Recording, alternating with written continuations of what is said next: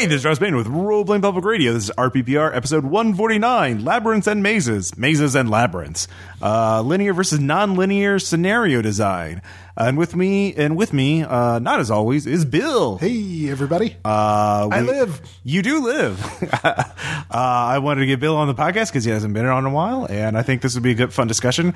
But before we get into the scenario design, serious talk about this, I do have a bit of news. Let me adjust my monocle. Yes. Yes. I just want to let everybody know that you may have heard some news about Patreon and their pricing policy.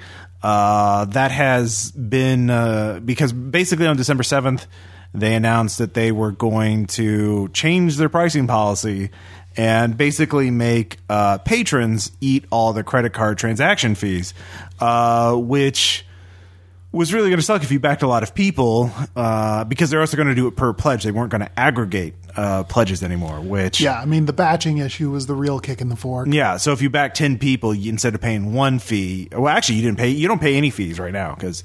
Creators, we pay for it, and we're happy to do it because getting some money is better than getting no money.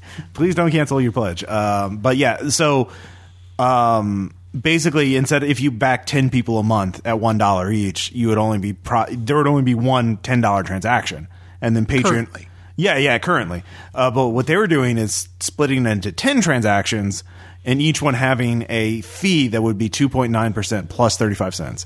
However, after universal outcry and basically from creators and patrons alike, they reverse course. They're not going to do that. Now, to be fair to Patreon, this was not a money grab on their part. I do believe that they made an honest mistake because they were trying to fix real issues with it. There were two real problems. One, people who signed up and then downloaded everything from a creator and then canceled their pledge before they would be charged, so literally stealing content, and that does happen. And then the other problem is double charge. If you signed up on the 29th of a month, you'd be in. Some creators are charged up front, like RPPR is charged up front. But if you sign up on the 29th, you get charged, $2 or $5 or whatever. And then on the first of the month, you get charged another $2 or $5 or whatever. Yay. And so that kind of sucks for those people. And so they were trying to solve that by doing it like every other monthly fee where or every other subscription service like Netflix or whatever, where you pay as you go on the anniversary when you sign up. But that obviously got rid of aggregating pledges, which is the real value in Patreon, and because of the network effect and all that. And they listened to everybody. So if I do know a handful of people have cancel their pledge because of that, RPPR. But you don't have to anymore. So if you cancel because of that, please come back. And also we have a lot of great content on our Patreon anyway. Next month we're going to start back with Wad the Heck. Going back. Good. Yeah. Whoa. We've done a whole year, over a year of Palladium, and I think that's more than enough. You're saying that like it was a preferable alternative. What would you rather us do, Bill? I don't know. I really don't know. It's the sword of Damocles all over again. Yep, pretty much. You could make Caleb review Pathfinder supplements. I don't want Caleb to that's how you lose people from the podcast. That's how fair. Yeah. That's fair. I don't want to subject Caleb had so much problems with the shipping. Yeah. Yeah. You can make anyone review Pathfinder supplements. Yeah. Pathfinder supplements, again, you really have to go back. Actually well done. Yeah. They're not to say that they're perfect, but like comparing Pathfinder to, say, Palladium or old World of Darkness, like 1990s. Yeah, you're mining rich veins. I'll give you that. Yeah. So we're starting with Montreal by Night. We're going to do some of these by night books, city books. We'll see how long that goes. Then we might switch to some other supplements. I don't know. We'll just kind of feel it out. But it'll be really fun and exciting. We also have always fun on After Hours for Values of Fun. I know we're going to do a special After Hours, maybe as a bonus episode, because I found out about this evil Star Trek comic, Mirror Broken, Swole Trek as I call it, where Picard is a ripped goatee. Like everyone has sleeveless shirts and protein. And protein. So much synth protein powder. Yes. And Strangely, it looks like they all skipped leg day because the pants still fit the same. That's actually a good point. I hadn't even thought about that. Yeah, they're really so.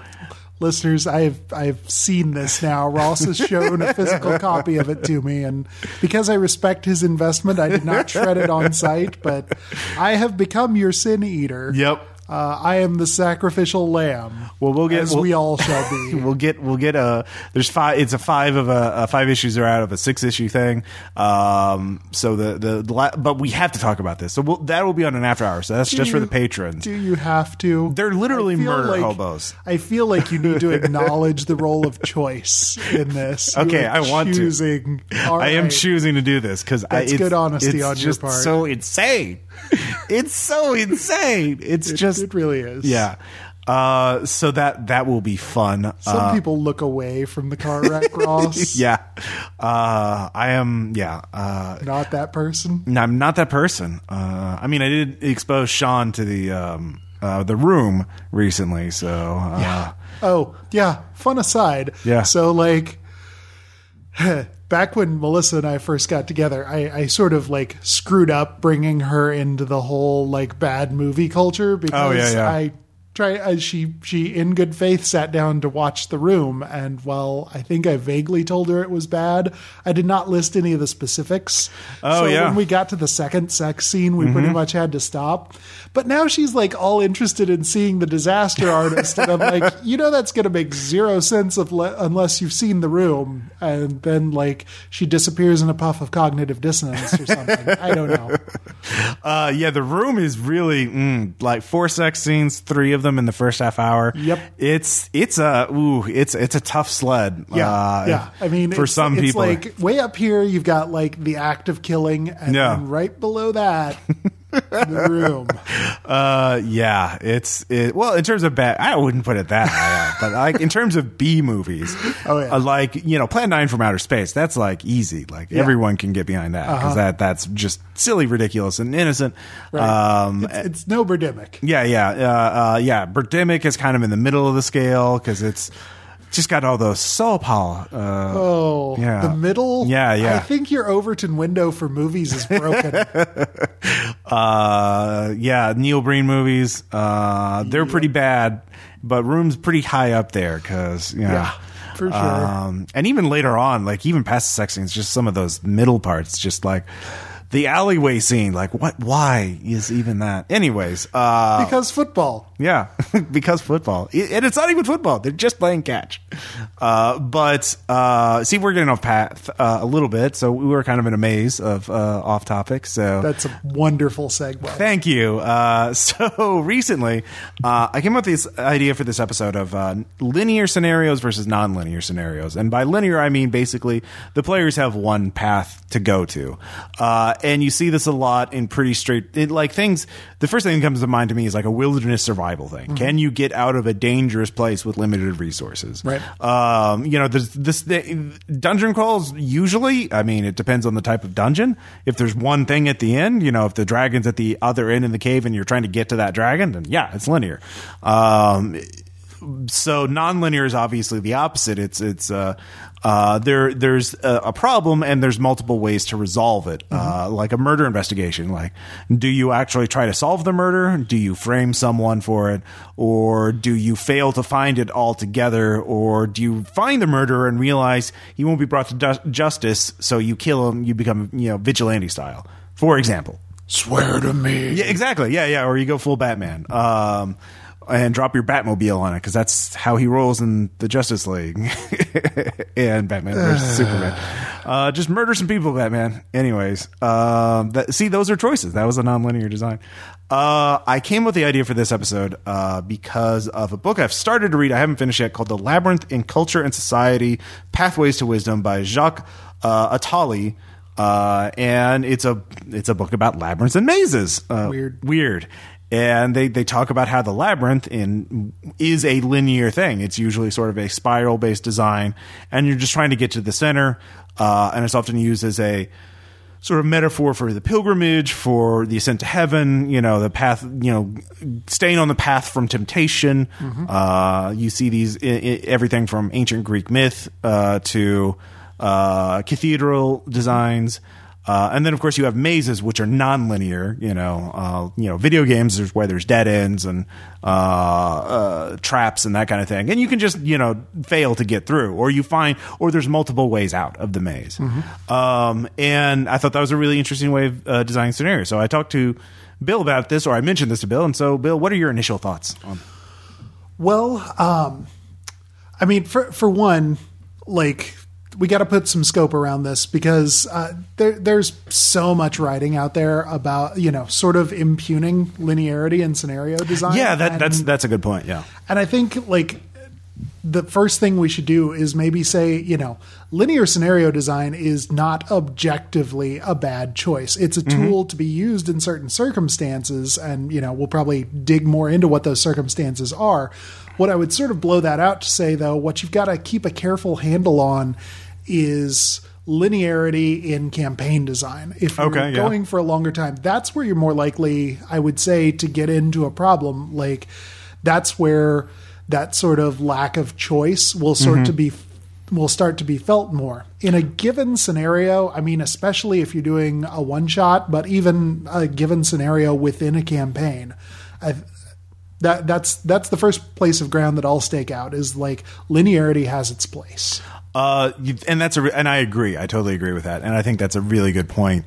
And I hadn't even thought about the individual game session versus the campaign. And that's actually a really interesting point. Because campaigns, I don't think you can have a longer game that is really satisfying if it's entirely predetermined. Right. And, the GM is not there telling the story to the players. They're creating a story with the players. And that means that you can't understand. You don't necessarily know how it's going to end. And, that's an interesting point. I think, for me, like I recently played a video game, Night in the Woods, and they have a side game in that called Lost Constellation. And in Lost Constellation, you're essentially playing this woman who's trying to get through the forest to the frozen lake. And there's the god of the forest, and there's all these the hunter and all these mythical creatures and beings that are standing in her way between that.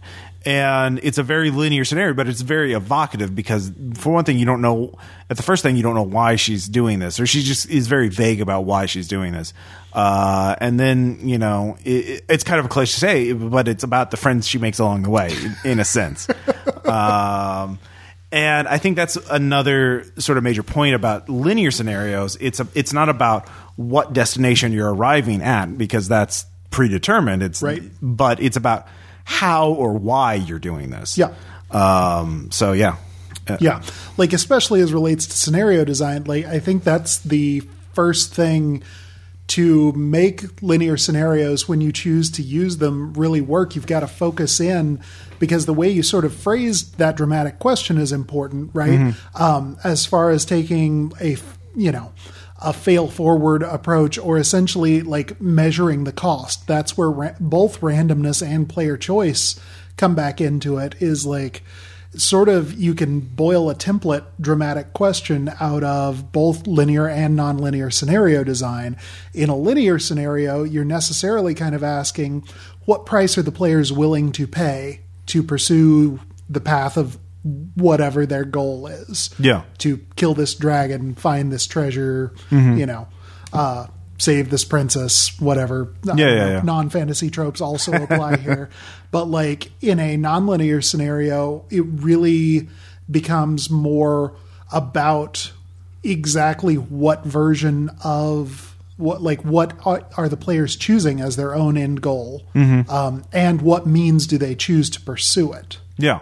Of course, I guess I should mention in both these, we're assuming there is kind of a special case with RPGs in that there's always the chance that the players just fail along the way. Right. Like if there's always the TPK clause, I guess we should call. So we should acknowledge even in a linear scenario, there is sort of a branch. Yeah. Do the players just fucking die along the way? And I'm like, well, that's possible, because it's a game, and crit failures happen, as we see, especially in like games like Red Markets. There's double sevens. Yeah, exactly. Yeah. And so Red Market is actually a really good example because most of these jobs are, at first glance, pretty linear. Like you have to go to this place and do this thing and get back. And that then becomes like, in Red Market, it's obviously like, what are you willing to do to get the job done? Yeah, it's always implying that question of what price are you willing to pay? Because even as like small branches open up, some Red Markets we've played in the last few months, the crew that I happen to be playing with, we had a car available, or actually a UPS truck, and it became a lot of sort of back of the envelope math of, well, do we think that this leg of the journey would potentially cost us more bounty than 1 unit of fuel would cost? So that becomes the dramatic question is, can you get enough economic efficiency out of this? Like, and that's of course the core theme of Red Markets is like, is your blood, sweat, and tears are you able to convert that into cold hard cash? The answer is usually yes, but not nearly enough. Well, the question is, if your blood, sweat, and tears isn't enough, where can you find other sources of blood, sweat, and tears? And it's Red Markets. Let's externalize those costs. In other words, tragedy of the commons, et cetera, et cetera.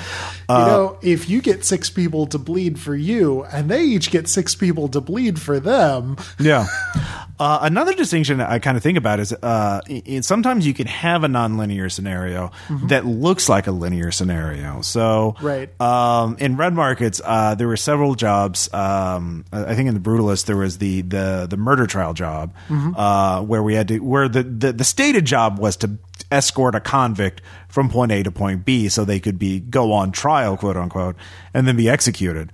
But we decided to no, it's nonlinear because we're going to fucking prove that they're innocent because we feel bad. Right. And, so you can kind of, question the underlying structure, which is a very kind of postmodern thing to do, And yet for all of that, I feel like most of the GM communication I see online, Tumblr posts or Facebook or whatever, seem to revolve around that sort of, rejecting the premise sort of issues. Yeah. It's pretty common in this hobby. That's true too. A lot of players do say, I don't want that. Yeah. Like, oh, it's a linear story. For example, you've been shanghaied on a, and the adventure is going to be on the side. It's like, no, I don't want to be shanghaied. Well, you've been shanghaied. Well, I let my character. Yeah, that's true. You can make a nonlinear adventure out of a linear adventure. It's quite true. So the question is, as a GM, how do you get the players to accept the premise, whether it's linear or nonlinear? Right. A lot of that, I guess, is just sort of table etiquette and communicating what the players want to do, and sort of, so it's not necessarily nothing you can do in scenario design, but just communicating with the players, you're going to be shanghaied, this is what's going to happen, I think for a thing like that, the idea of starting something at the latest point possible and those sort of pacing techniques come in a whole lot, but let's see. Well, I think also we should also talk a little about nonlinear, obviously. So nonlinear is basically the way you say that is that there is a problem. There is something that causing your characters to go into action to resolve something. But ambiguity, I think, is important because the question then becomes a maze, you have multiple, you left, forward, or right. And so for the players in story, converting that to story means here's this problem, this town is suffering or whatever. Right. Do you solve it with violence, by go killing the bandits that are attacking them? Do you solve this with stealth, by finding out where the bandits are and why they're doing this and resolving that mystery? Do you solve this with currency arbitrage? Yeah. An RPPR kind of answer? Or do you manipulate the entire kingdom in order to make the economic means of banditry infeasible? We're going to start cheese smuggling. It'll work great. Or mustard smuggling, sorry. to get the RPVR adage right. So, so the question then becomes like the players choose what they think is possible, or either what is most morally. Like players also have to make their own value judgments. Like, do we do the thing that is most virtuous, or do we do the thing that is the most effective, like the one we think we have the greatest chance of some kind of success? Right. I think, so we mentioned a few minutes ago, or at least I did. I don't know. You kind of came along with it that there are places to use linear scenario design. Yeah, definitely. And I think actually one of those has to do with knowing your players, because a nonlinear scenario tends to have so much more emphasis on information gathering and sort of understanding whether you're making the right choice or not. The procedural, you'd say? Yeah. The procedural questions? That like, it sort of came as a surprise to me when I started, running a lot of games that had Renee as a player. And I'm not picking on Renee here. This is perfectly valid as a value system. But like, in terms of a storytelling medium, she doesn't really enjoy that kind of ambiguity, which made for a really interesting fit in, the Armitage Files. Which I dare say was sort of a campaign that was kind of about ambiguity. Yeah. But nonetheless, like if you know that you have a bunch of people that don't really, they get to deal all day maybe with questions of, am I doing the correct thing right now? Like, if you're running games for a group composed entirely of freelancers, maybe they'd be okay with, someone telling them, here, take this sword and go hit this orc. Yeah, that's true. Especially if you've structured the campaign to be like orcs are unquestionably evil. They're threatening everyone and they need to be stopped. Yes. And then the linear scenarios go sabotage their fortress or whatever. Or go slay assassinate their commander so they don't know what to do, or, they don't know how to fight. Then it becomes, like a procedural thing, a question of tactics and technique and efficacy. Yeah.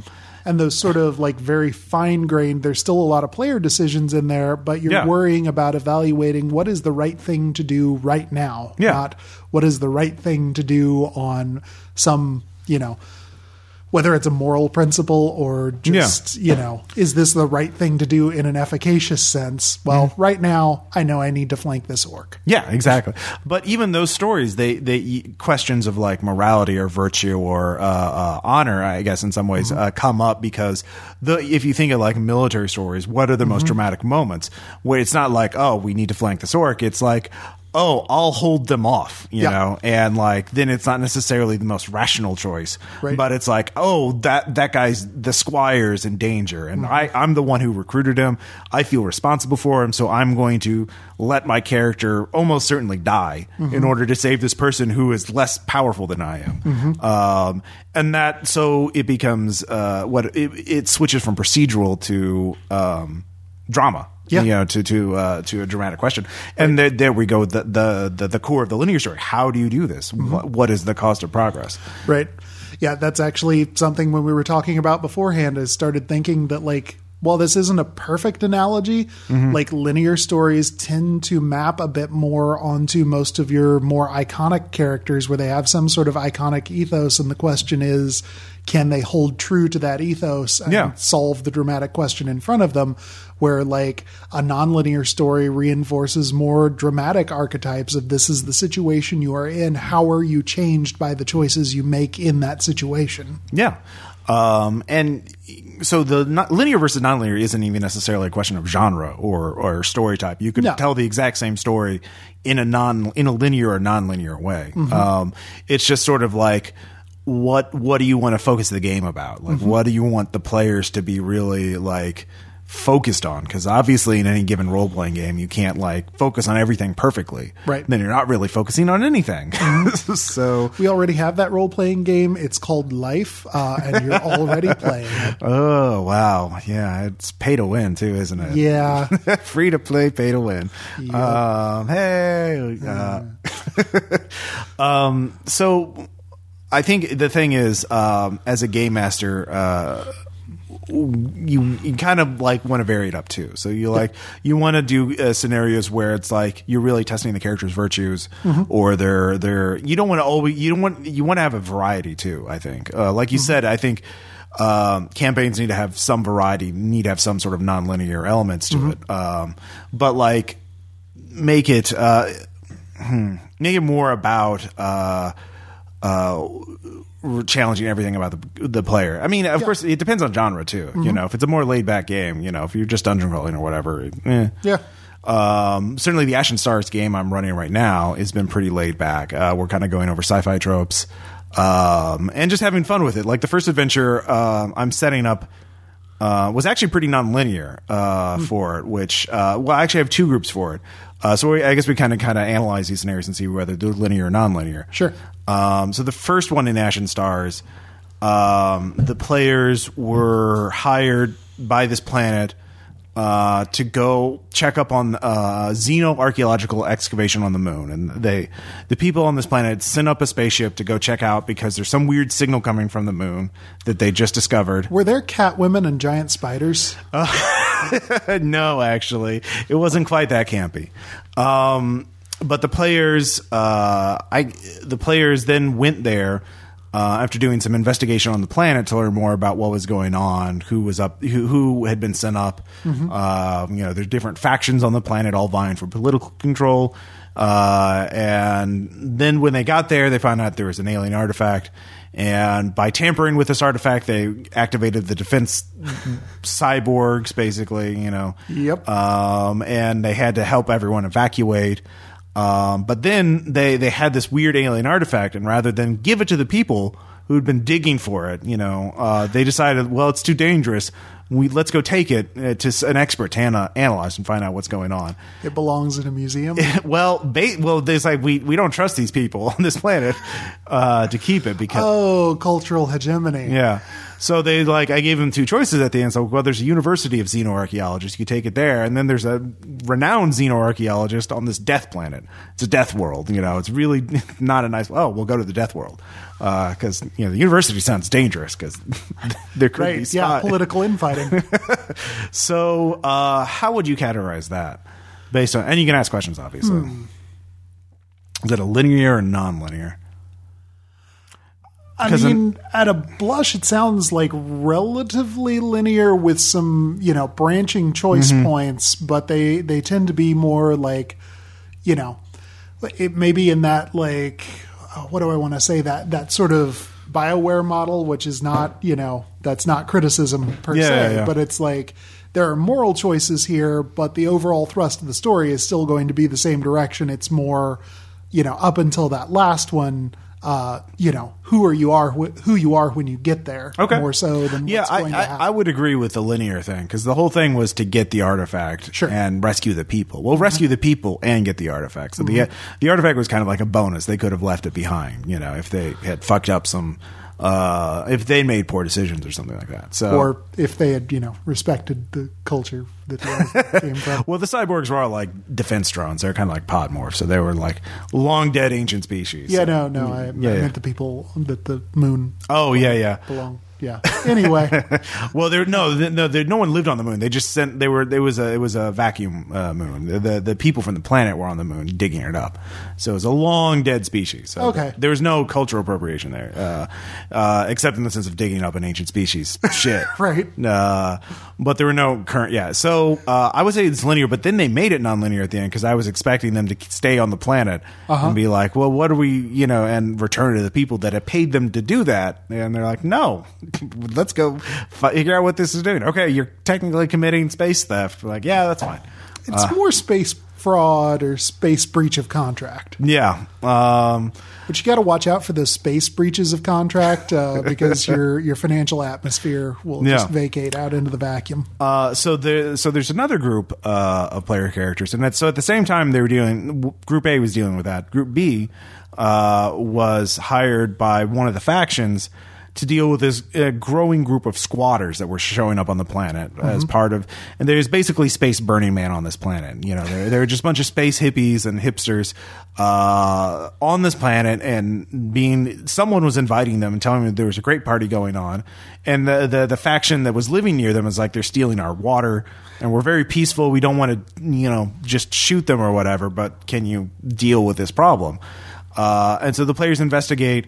They reclaim the water. They take over the dam, and so they can reroute the water back to the people who hired them. Then they find out that there's a team of mercenaries that have been secretly hired to lure all these people here. And so they go after the mercenaries, and they capture them after a fight.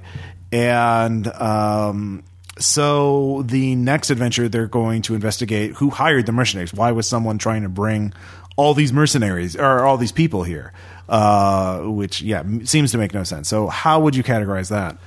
I mean, that occurs to me to sound somewhat more nonlinear in that one, it's a more open-ended question to approach, right? Mm-hmm. Like, why is this happening? Please go find out, instead of, there is a thing being dug up. Please go interdict the thing. That's true. And like the players, they made value. It was a question. It was a mix of tactics and ethics, as they chose to use more, they choose to be sneaky about it for the most part. Like they snuck into the dam to take it over. They also snuck into the crashed spaceship, which had the reactors that the squatters were using, and they secretly sabotaged it so they could turn off the juice at any time. So they try to use unconventional methods and tactics to do this rather than so they were being underhanded. But they weren't willing to. They could have just, started launching tear gas at everyone and rounding them up, or they could have sided with these people and like tried to coerce the faction into taking over. Like, oh, there's more of them than there are of you, so why should we listen to you? I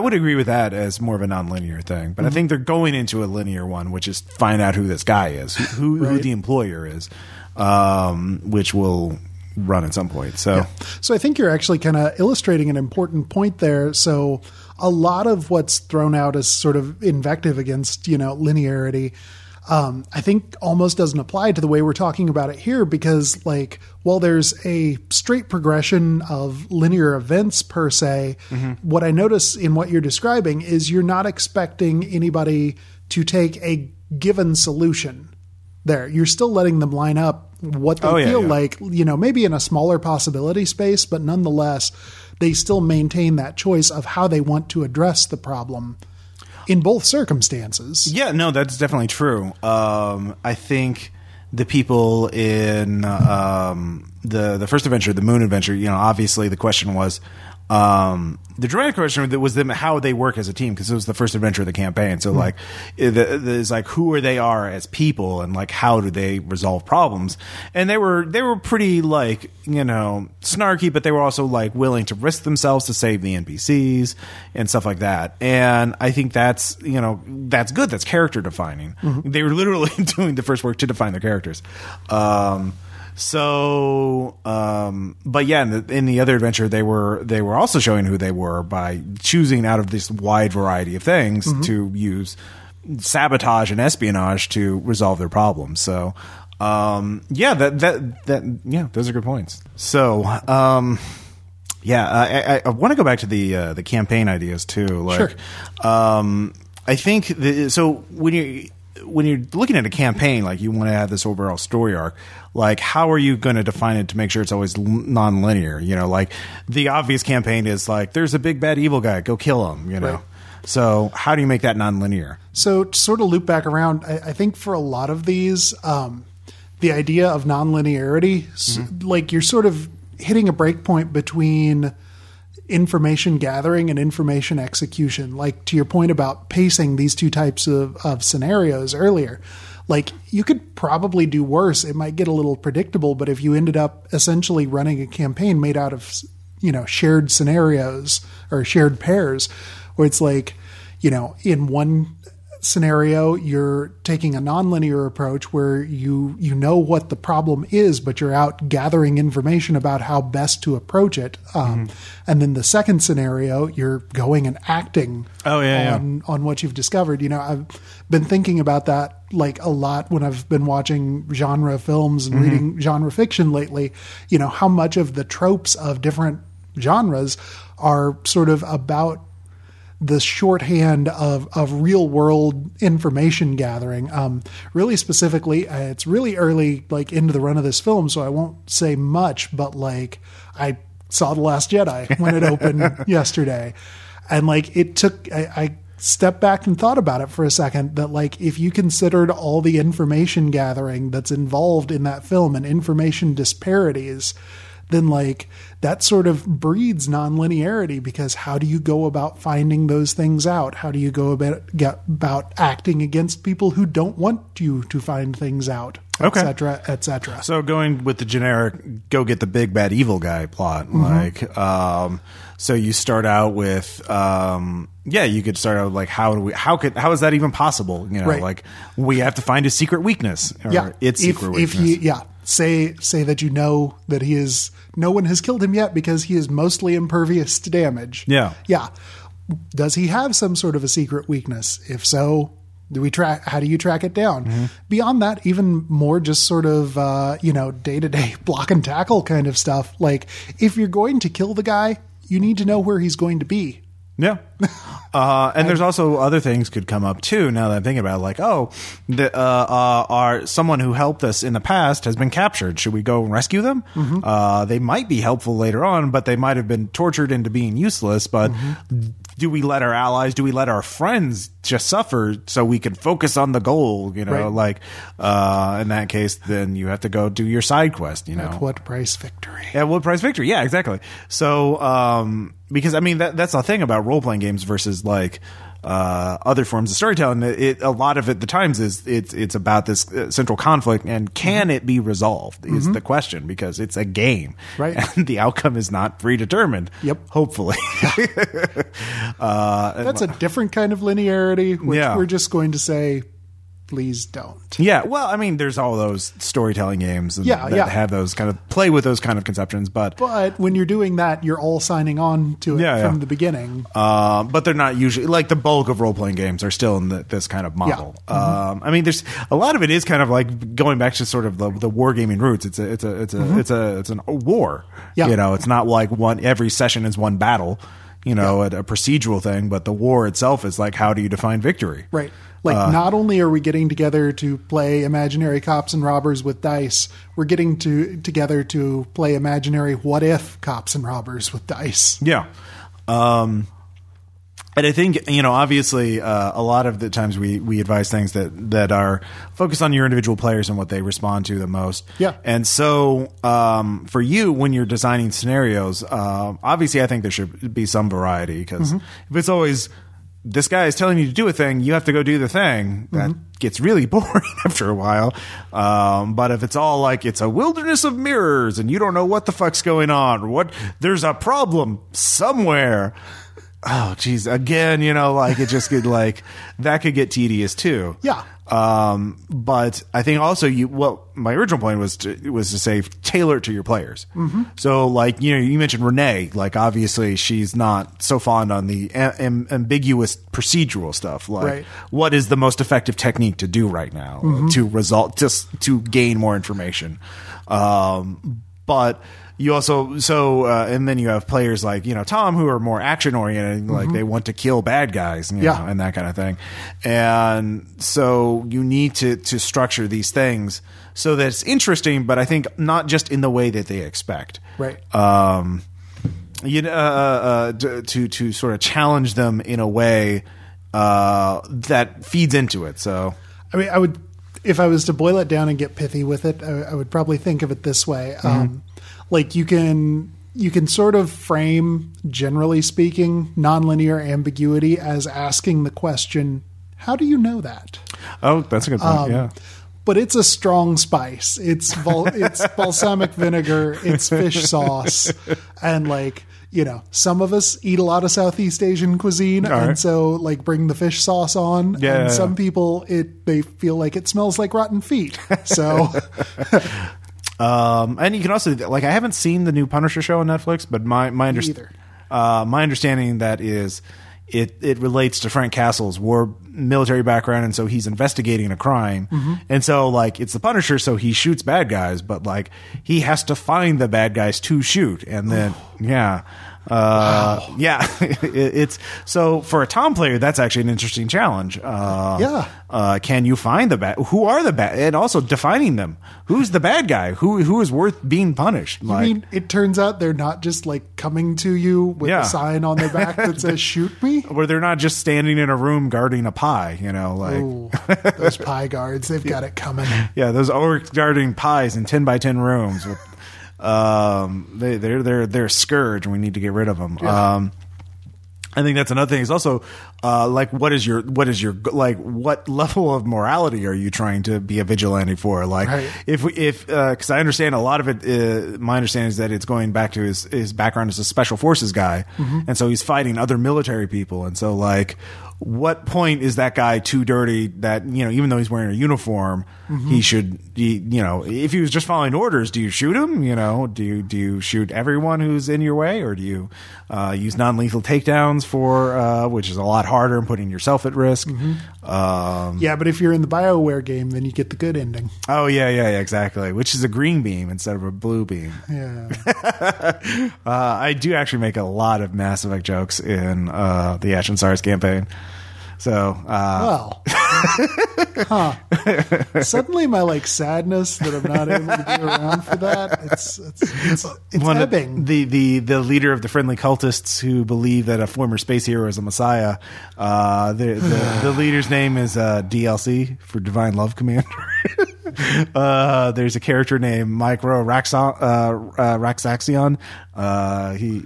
I really wish the listeners could see expressions. I really wish they could. That's just kind of a preview of the anecdotes. So, great. Yeah. I think it's also, responding to the players too, in terms of like defining, what is the not linear, you know, like, listening to them, just trying to figure out what your scenario is. Like maybe you set up a scenario, you're not sure if it's going to be linear or non-linear, you know, like do the players, because, you know, some players will look at a maze and be like, well, we just climb over the walls or we bust the walls down. Like, I just go straight. I have wall busting at 5+5. Caleb comes up with Operation Color Mammal. I find the engineer of the labyrinth, and I marry his daughter. So he gives, you know, like that's what I do, you know. Yes, the winning move was not to play. Yeah, exactly.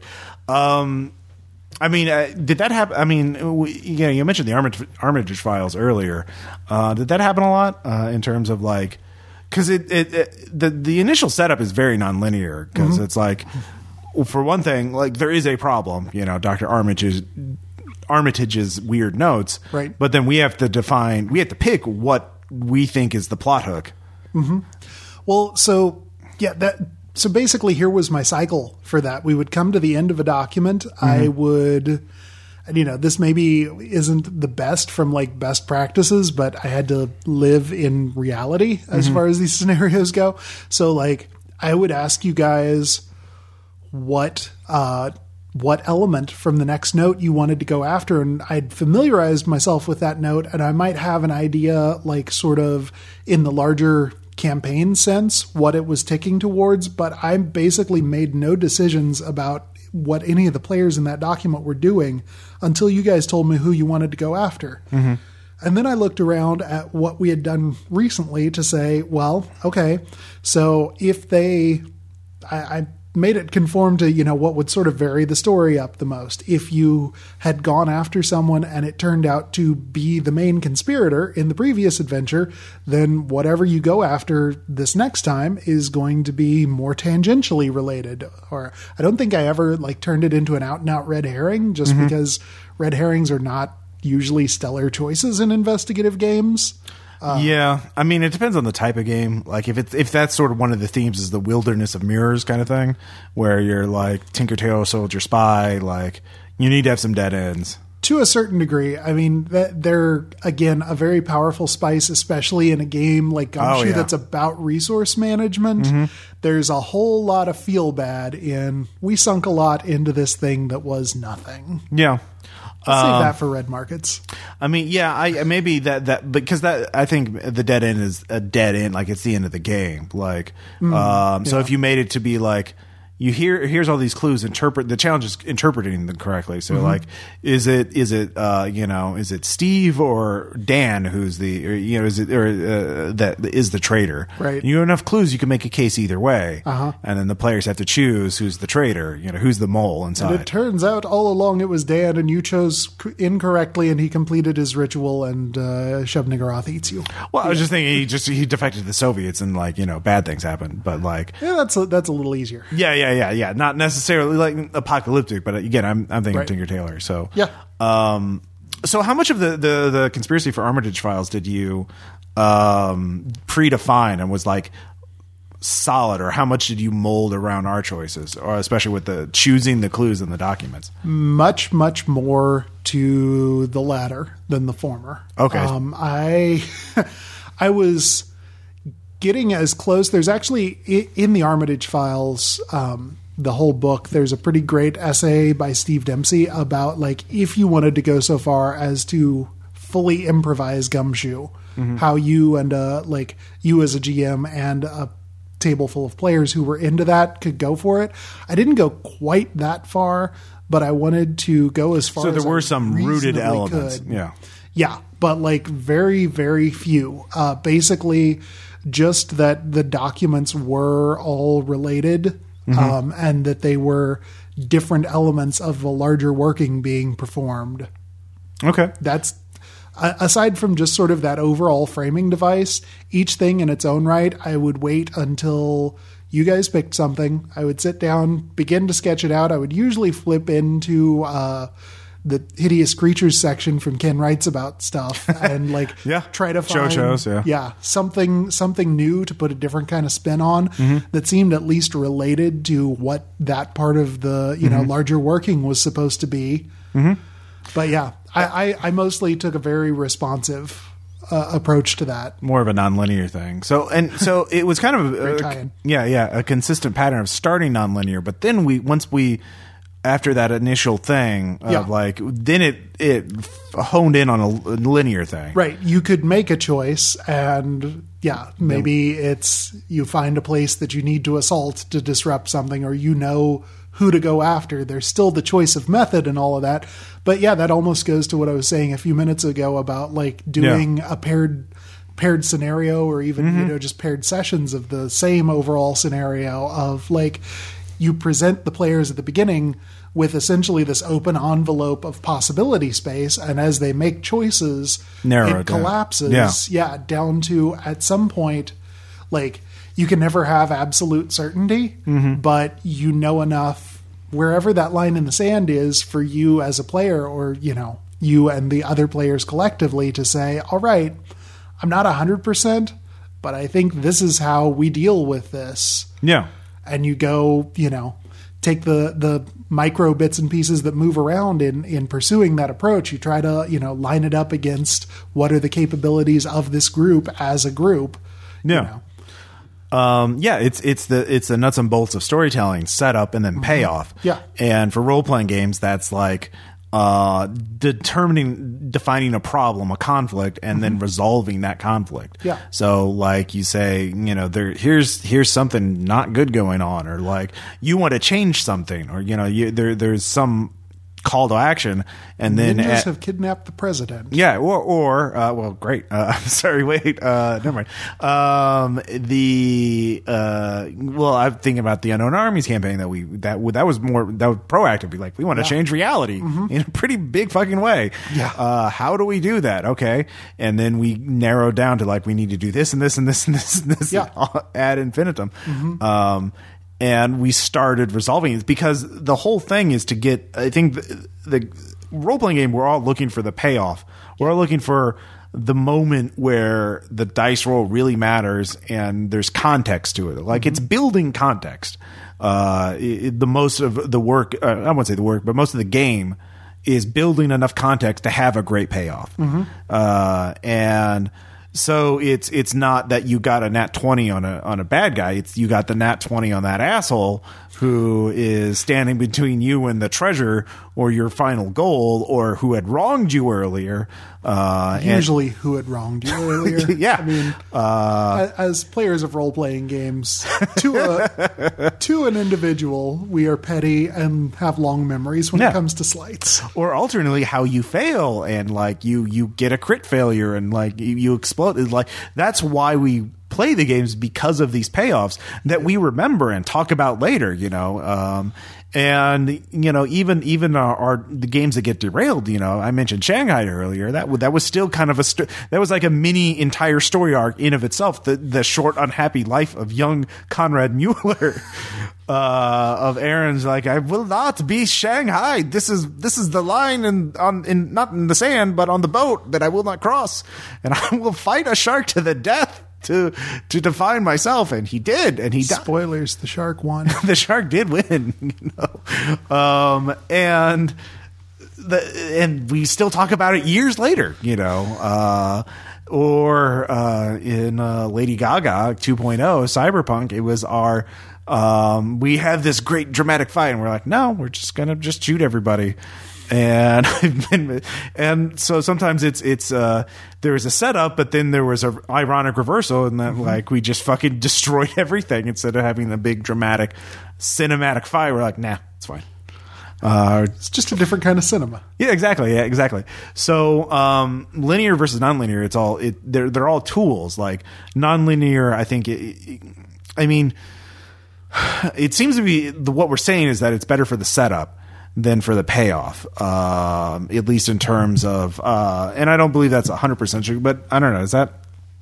Well, so here's the thing, like you can probably have the payout come straight out of a nonlinear, scenario, but then it's mostly just answering a question of information.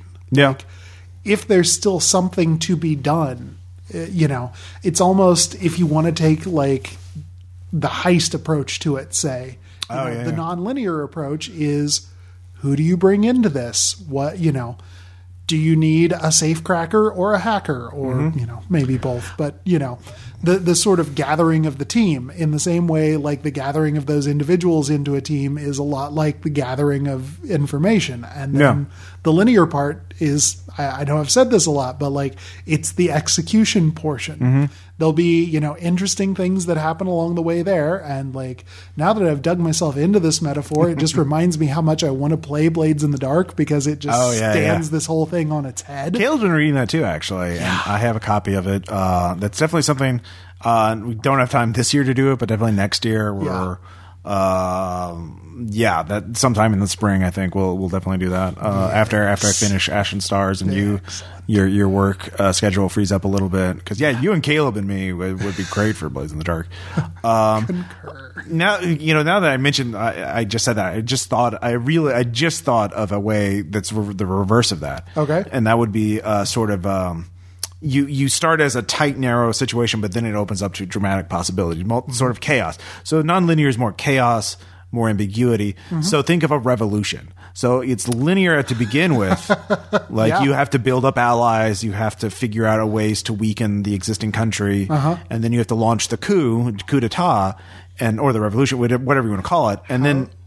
How do you win the peace? Yeah, exactly. Like now that you have a country or a nation in turmoil because you just guillotined the tyrant and Aunt Mary and all the other courtiers. What do you do next? Yeah. And so with that in mind, then it opens up into a nonlinear thing. Do you go to talk? And so it's not an ironclad law, but like it's that's almost like, to be fair though, that's actually like, it's linear to begin with, then nonlinear once you win the revolution, but then once you make your choices, you get narrowed down to linearity again, because like, oh, we're going to go democracy, we're going to do this. Okay, well, you have to defeat all these other factions, and then you have to solidify your hold over the country, and then, oh, there's Napoleon. Well, you got to deal with that asshole. And so, you're really right on with that alternating thing. Like, I mean, this is sort of a weird way to take it, but like, So there's a 4-part model that's actually used in discussing like how to operate as a fighter pilot. And it's, I believe, orient, observe, decide, act. And that's basically what you're doing. You can kind of drive or draw a line through the middle of that to look at, nonlinearity and linearity, because at first you're, observing, you're orienting. Where am I? And also observing what choices are available to me from this point in my context. Using that information, you decide what action to take. And then the linear part is, doing that action. He said, returning to the point. Do the thing. Yeah. All right. That's a good point. So, so these are, this is just, again, I haven't even finished this book yet on Labyrinth. So, maybe we'll do another episode when I do finish it. But on sidewalks. Yeah.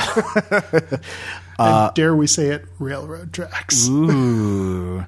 But yeah, I mean, they talk like already at the beginning of the book. There's a ton of things I want to look up now. Like they talk about the myth of the labyrinth, obviously Theseus and all that, and they talk about Herodotus talked about the labyrinths of the 12 kings, in Egypt and blah blah blah. And I'm like, there's a whole bunch of ancient labyrinths and shit that I barely know anything about. That I kind of look that shit up.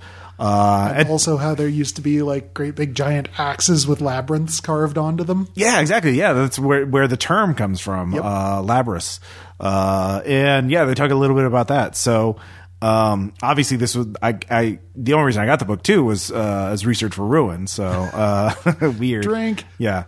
And so yeah, we'll probably do another episode once I do finish the book and have some time to digest it. And Bill, if you want to read it after I'm done, I got a used copy too. That's great. It's got all these underlined passages and footnotes and crazy person things. Like it's almost a handout from Armitage Files already. So it's been pretty great. So, but when we get back, we'll have shout outs and anecdotes. So.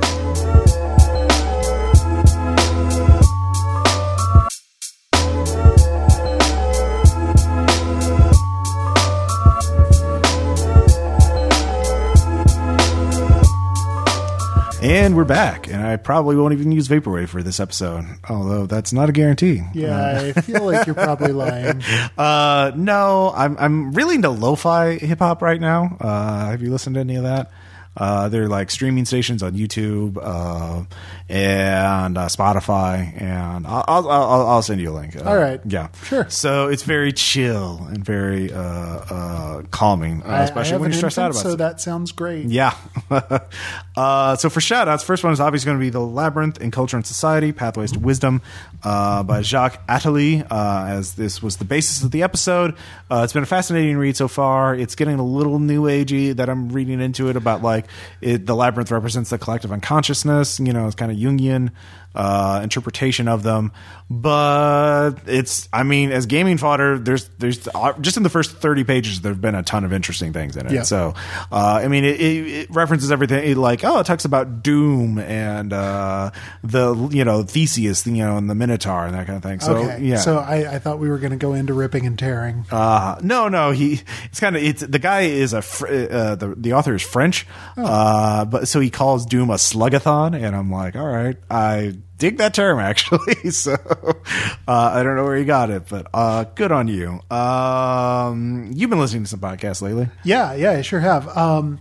So actually, one that I got back into, I was originally into it back, when RPPR first started. It was one of those back in that hallowed year of 2007. Is Retronauts, which is a retro gaming podcast. They pretty loosely define retro gaming like anything that's pretty much at least 10 years old. So like original Xbox by now. Yeah. Yeah. But this podcast, I think they've got 10 years, of backlog at this point with some gaps in the middle because most of the participants were originally 1UP staffers back at 1UP.com when that was a website. And now they're out on their own, doing a Patreon funded thing. Basically, the main guy doing it, his name is Jeremy Parrish, also has a YouTube channel with a bunch of great retrospectives. Recently, because like it's great stuff to just sort of put on and have as semi interesting noise while like taking care of a baby and stuff. But like he's walking game by game through the like Game Boy releases chronologically. So starting in 1989. Wow. Yeah. There's a lot of really rough stuff in there. Yeah. I feel for him. God, there's a couple hundred games, right? Yeah. I mean, that's a big list. Wow. I think he's like in the mid 100s and he's through part of 1990. Wow. I'll download a couple episodes that listen to that because we're going to PAX South in a couple weeks. That's January 12th through the 14th in Austin or San Antonio. Yeah, San Antonio, Texas. So we'll be there. Yeah. So check us out there. By the way, I should have put that in the news, but whatever. You know now if you've been listening all this time. We'll of course record an after hours episode to talk about it after we're done. But yeah, it will record some panels too. So yeah, it'll be cool. Anyways, my next shout out is something I've been watching a lot of for some reason, Ultimate Beastmaster on Netflix, which is kind of like Ninja Warrior Sasuke. It's a competition obstacle course type of show. What's interesting is they shoot it for 6 countries. Yeah. And there's 2 competitors from 6 countries in each episode, and one makes it to the finale at the end. So there's 9 people make it for the final episode. And they've already got the second season out. The second season has different. Like the first season I really enjoyed because they had Terry Crews as the announcer, and he's just a great charismatic guy. And the announcers on season 2, I can't even remember their names, but they're really kind of duds. But they changed the obstacles up. So that's interesting.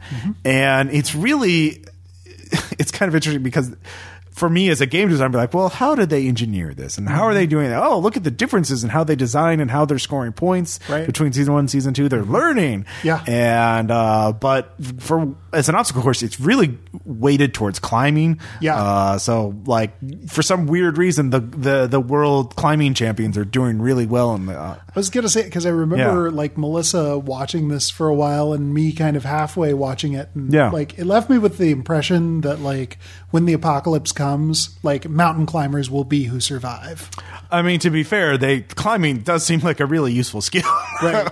Well, let alone like it's a pretty comprehensive full body workout. Like the climbers do great at all the other parts too. Yeah, they do. There's a lot of jumping. There's a lot of upper body strength. I mean, it is varied. But it's a kind of show you could watch without paying 100% to. And for me, it's just like, I've been stressed about work and other things lately, so this has been very, chill, very relaxing. Not quite the visual Ambien that British Bake Off is, but that's how Caleb describes Bake Off. He's not wrong. Also, quick unscripted shout out if you're looking for another hit of that kind of stuff and haven't gotten there yet. We're really enjoying the Big Family Bake Off show, or no Cook Off show, or something like that. I don't know. It's basically the Great British Baking Show, but also with families and not exclusively baking. Okay. Sounds cool. What is it on? Netflix. Oh, it's on Netflix. Is it a Netflix original? Or is it maybe, something that they or it might licensed? be borrowed from the Beeb. All right. The thing about it being visual ambient is I don't have to pick up a lot of the details. All right. That's fair. Cook delicious food. It's kind of the point. Yeah. You've been listening to another podcast too, right? Yeah. I'm putting my ears through their paces lately. So like these guys, need a shout out, but one of the first nonfiction podcasts from Night Vale Presents is I Only Listen to the Mountain Goats, which is Jeffrey Fink, the writer of Night Vale and Alice Isn't Dead, like talking song by song through the Mountain Goats album All Hail West Texas with John Darnielle, who frequently is the Mountain Goats. Since Caleb put me on to John Darnielle's fiction, I was pretty interested in this to begin with. And if you've, read or listened to an audiobook of Universal Harvester or, Wolf in White Van, then, if you would like to take that sort of, that feeling of being in Unknown Armies, but not knowing you're in Unknown Armies that those books kind of give you, and condense them down into 3-minute singer-songwriter songs. you're going to be there. And like, all right. They also have a lot of good conversation. They're getting like different artists to produce a cover of each song on the album, and then they're selling the album. So like, interesting. It's a lot of fun. Oh, that's cool. I'll have to check that out. That actually is really cool. Another Time Waster I've been getting into is Killing Floor 2, because co-op first-person shooters are my jam. Yeah, they are my jam. They're doing a seasonal event right now, Christmas themed. No Overwatch. Well, that's not co-op. That's competitive. I mean, I know they have co-op modes, but that's kind of a sideshow compared to the main. Well, it's 6v6, so it's there are 5 other. You're cooperating with almost as many people as you're competing with. Yeah, no. All right. I like. Okay.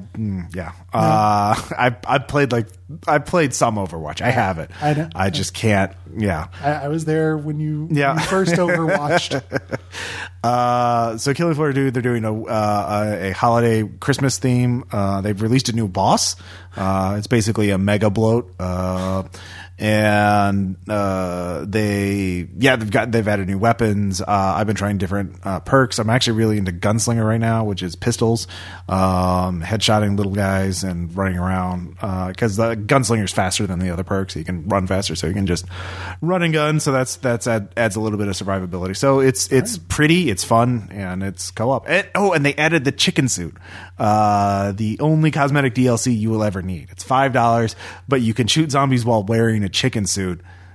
What else do you need? Yeah, I mean, like that's it. Like, shut it down, everybody. I mean, they had another cosmetic DLC that I was really tempted to get, where you wear cardboard armor, like cardboard boxes. That's not a chicken suit. It's not a chicken. I didn't get it. By definition, it is. It is not. I didn't get it because I waited for the chicken suit. Now I have the chicken suit. There's no point in wearing anything. Now you can die happy. Yeah. Many times, in fact, because I'm not super great. Let's see here. Did you have any other? Oh, there was a movie. Yeah. We didn't even talk about the movie. Right. In the main episode. So just to wind back a little bit, one of the use cases actually for a linear scenario, it strikes me, if you've got a really stinking weird game or really stinking weird setting specifically, that's like a linear scenario to kick things off is sort of a great choice, because mostly you're just sort of the attraction is getting your players exposed to this weirdness. Now this is the critical one to not turn into a campaign, because just Google Tour de Realms and you'll find out all the reasons not to do that. But I was thinking back about linear games that I've run, like Don't Rest Your Head and the like of that. And thinking about that reminded me structurally of a Martin Scorsese movie from the early 80s, After Hours, which is basically a New York financial agent guy ends up going to meet a girl that he meets, I think, randomly in a cafe somewhere down in Soho. And apparently, I've heard generally that, New York in the late 70s and early 80s was sort of a weird place, considering it's sort of that, mise en scene that gives us Ghostbusters and stuff like that as well. But for a movie that is basically about, man, parts of New York are really flipping weird. I cannot listen to the song "Is That All There Is to a Fire" now, because it's in this movie and context. So it's really weird. Martin Scorsese's a pretty great director. Oh yeah, I think I've gave this a shout out a while ago, but I watched for the first time this year Bringing Out Your Dead, which is a 1999 Scorsese movie starring Nicolas Cage as a paramedic. Have you heard of that? No. But it's also about New York being weird. Right. It's Nicolas Cage being weird. He's haunted by the ghost of someone who died he tried to save. And but he has various partners. One is John Goodman, one is Ving Rhames, and one is Tom Sizemore. I forgot what order they go in. And so it's him dealing with the inhabitants of the, that he has to, the junkies and the regular people and the criminals that he has to save, Did you see this before or after Somewhere Lane? This is before, actually. Yeah. Okay. Yeah. It kind of sounded like it. Yeah. It's a really good movie. It's actually Nicolas Cage can be a good actor. We've all seen it happen. Yeah. When he's paired with a good director who can tell him what to do. And this is certainly, I think, one of his strongest performances. And it's a great movie. Like, it's criminally underrated. Like, all right. So yeah, definitely. But it's obviously darker because a lot about death. Weirdly enough, I mean, actually, After Hours, for being a comedy, has a lot of darkness to it. Yeah, I could see that. Let's see here. So that's really cool. Speaking of, maybe not as stressful. Music. There's a record label I like. I've been listening a lot to lately called Chill Hop Music. Mm-hmm. They do lo-fi hip hop, chill hop, kind of like calm, jazzy kind of hip hop music, mostly instrumental, not entirely.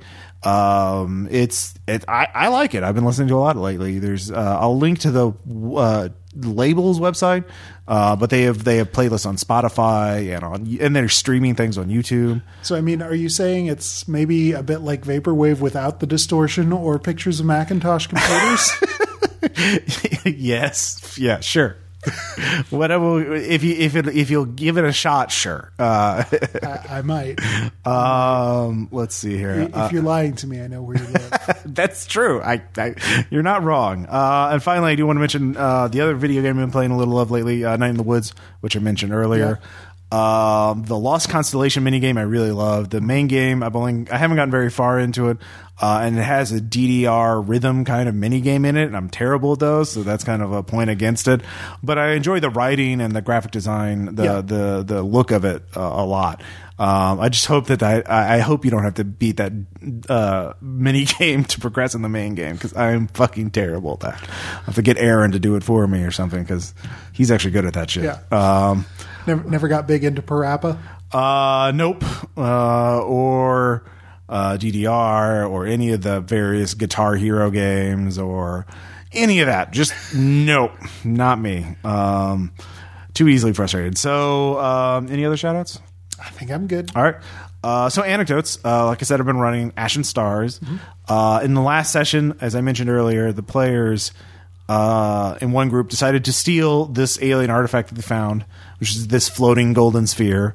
Emitted a weird signal, changes sizes every once in a while. They don't know what the fuck it does. And they take it to Dr. Lin Yama, who's on this death world. And I think I called it Duzak 3 or something like that. And Duzak 3, I said, was a death world, but even though it had a breathable atmosphere. So basically, in Ashen Stars, there's this whole intergalactic war that happened like 7 years ago. And they caused all this kind of damage. So on this planet, it was being terraformed when the war hit, and so the enemy, this alien species called the Mohilar, biobombed it and like caused all the vegetation to mutate. Then all the life just mutated. So like the vegetation is super. It's a death world because all the vegetation grows very fast, and it's like giant kudzu crossbred with Venus flytraps. Not want. Yeah, exactly. Well, it's called the Death World for a reason. But there are some creatures do live. I said there are mega herbivores. There are just super mega elephants and mega sloths, and so the players to get there. They land their shuttle on the landing pad, which was overgrown with vegetation. So they then improvise a flamethrower to clear the path. And then they see this giant sloth coming out of the forest in their way. So they're like freaking out. It's during a thunderstorm, or at least walk briskly. Yeah. And so... Yeah, that's sort of their welcome to this world is seeing a 3-story tall sloth in their path that could crush them. And I don't want to hint too much more, but it's. I actually was for my the Ashen Stars campaign was originally all going to be set on this cowboy planet, Abundance 5. But then after doing the space opera episode or episode 148, I was like, no, let's vary it up. So now they're on a death world, and we'll see where they go next. And it was a lot of fun, and everyone else is having a lot of fun. Tom has 2 characters in the campaign, brothers who are the alien insect people. Drink. Yeah, weird. One of them is driven by a gourmand. He wants to try all the new food, and he has a food journal.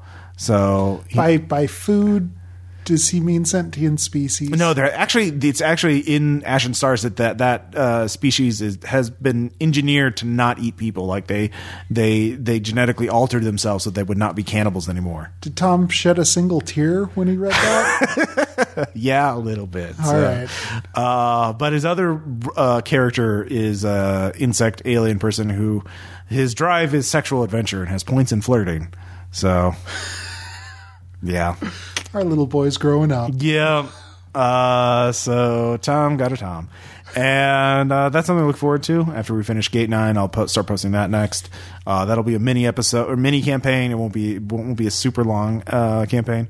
And then after that, I think I'll start Tales from the Loop next. Awesome. I recently got the Our Friends the Machines adventure anthology of Tales from the Loop. It looks really cool. Yeah, it's a really pretty book. And the adventure book is just as pretty. So yeah, I'm sure.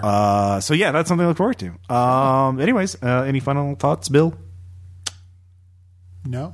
All right, this has been a labyrinth of an episode because it was linear. You'd listen to it hopefully all. You didn't just skip around. Now you're at the center. You've gotten your pathway to wisdom. Here, okay.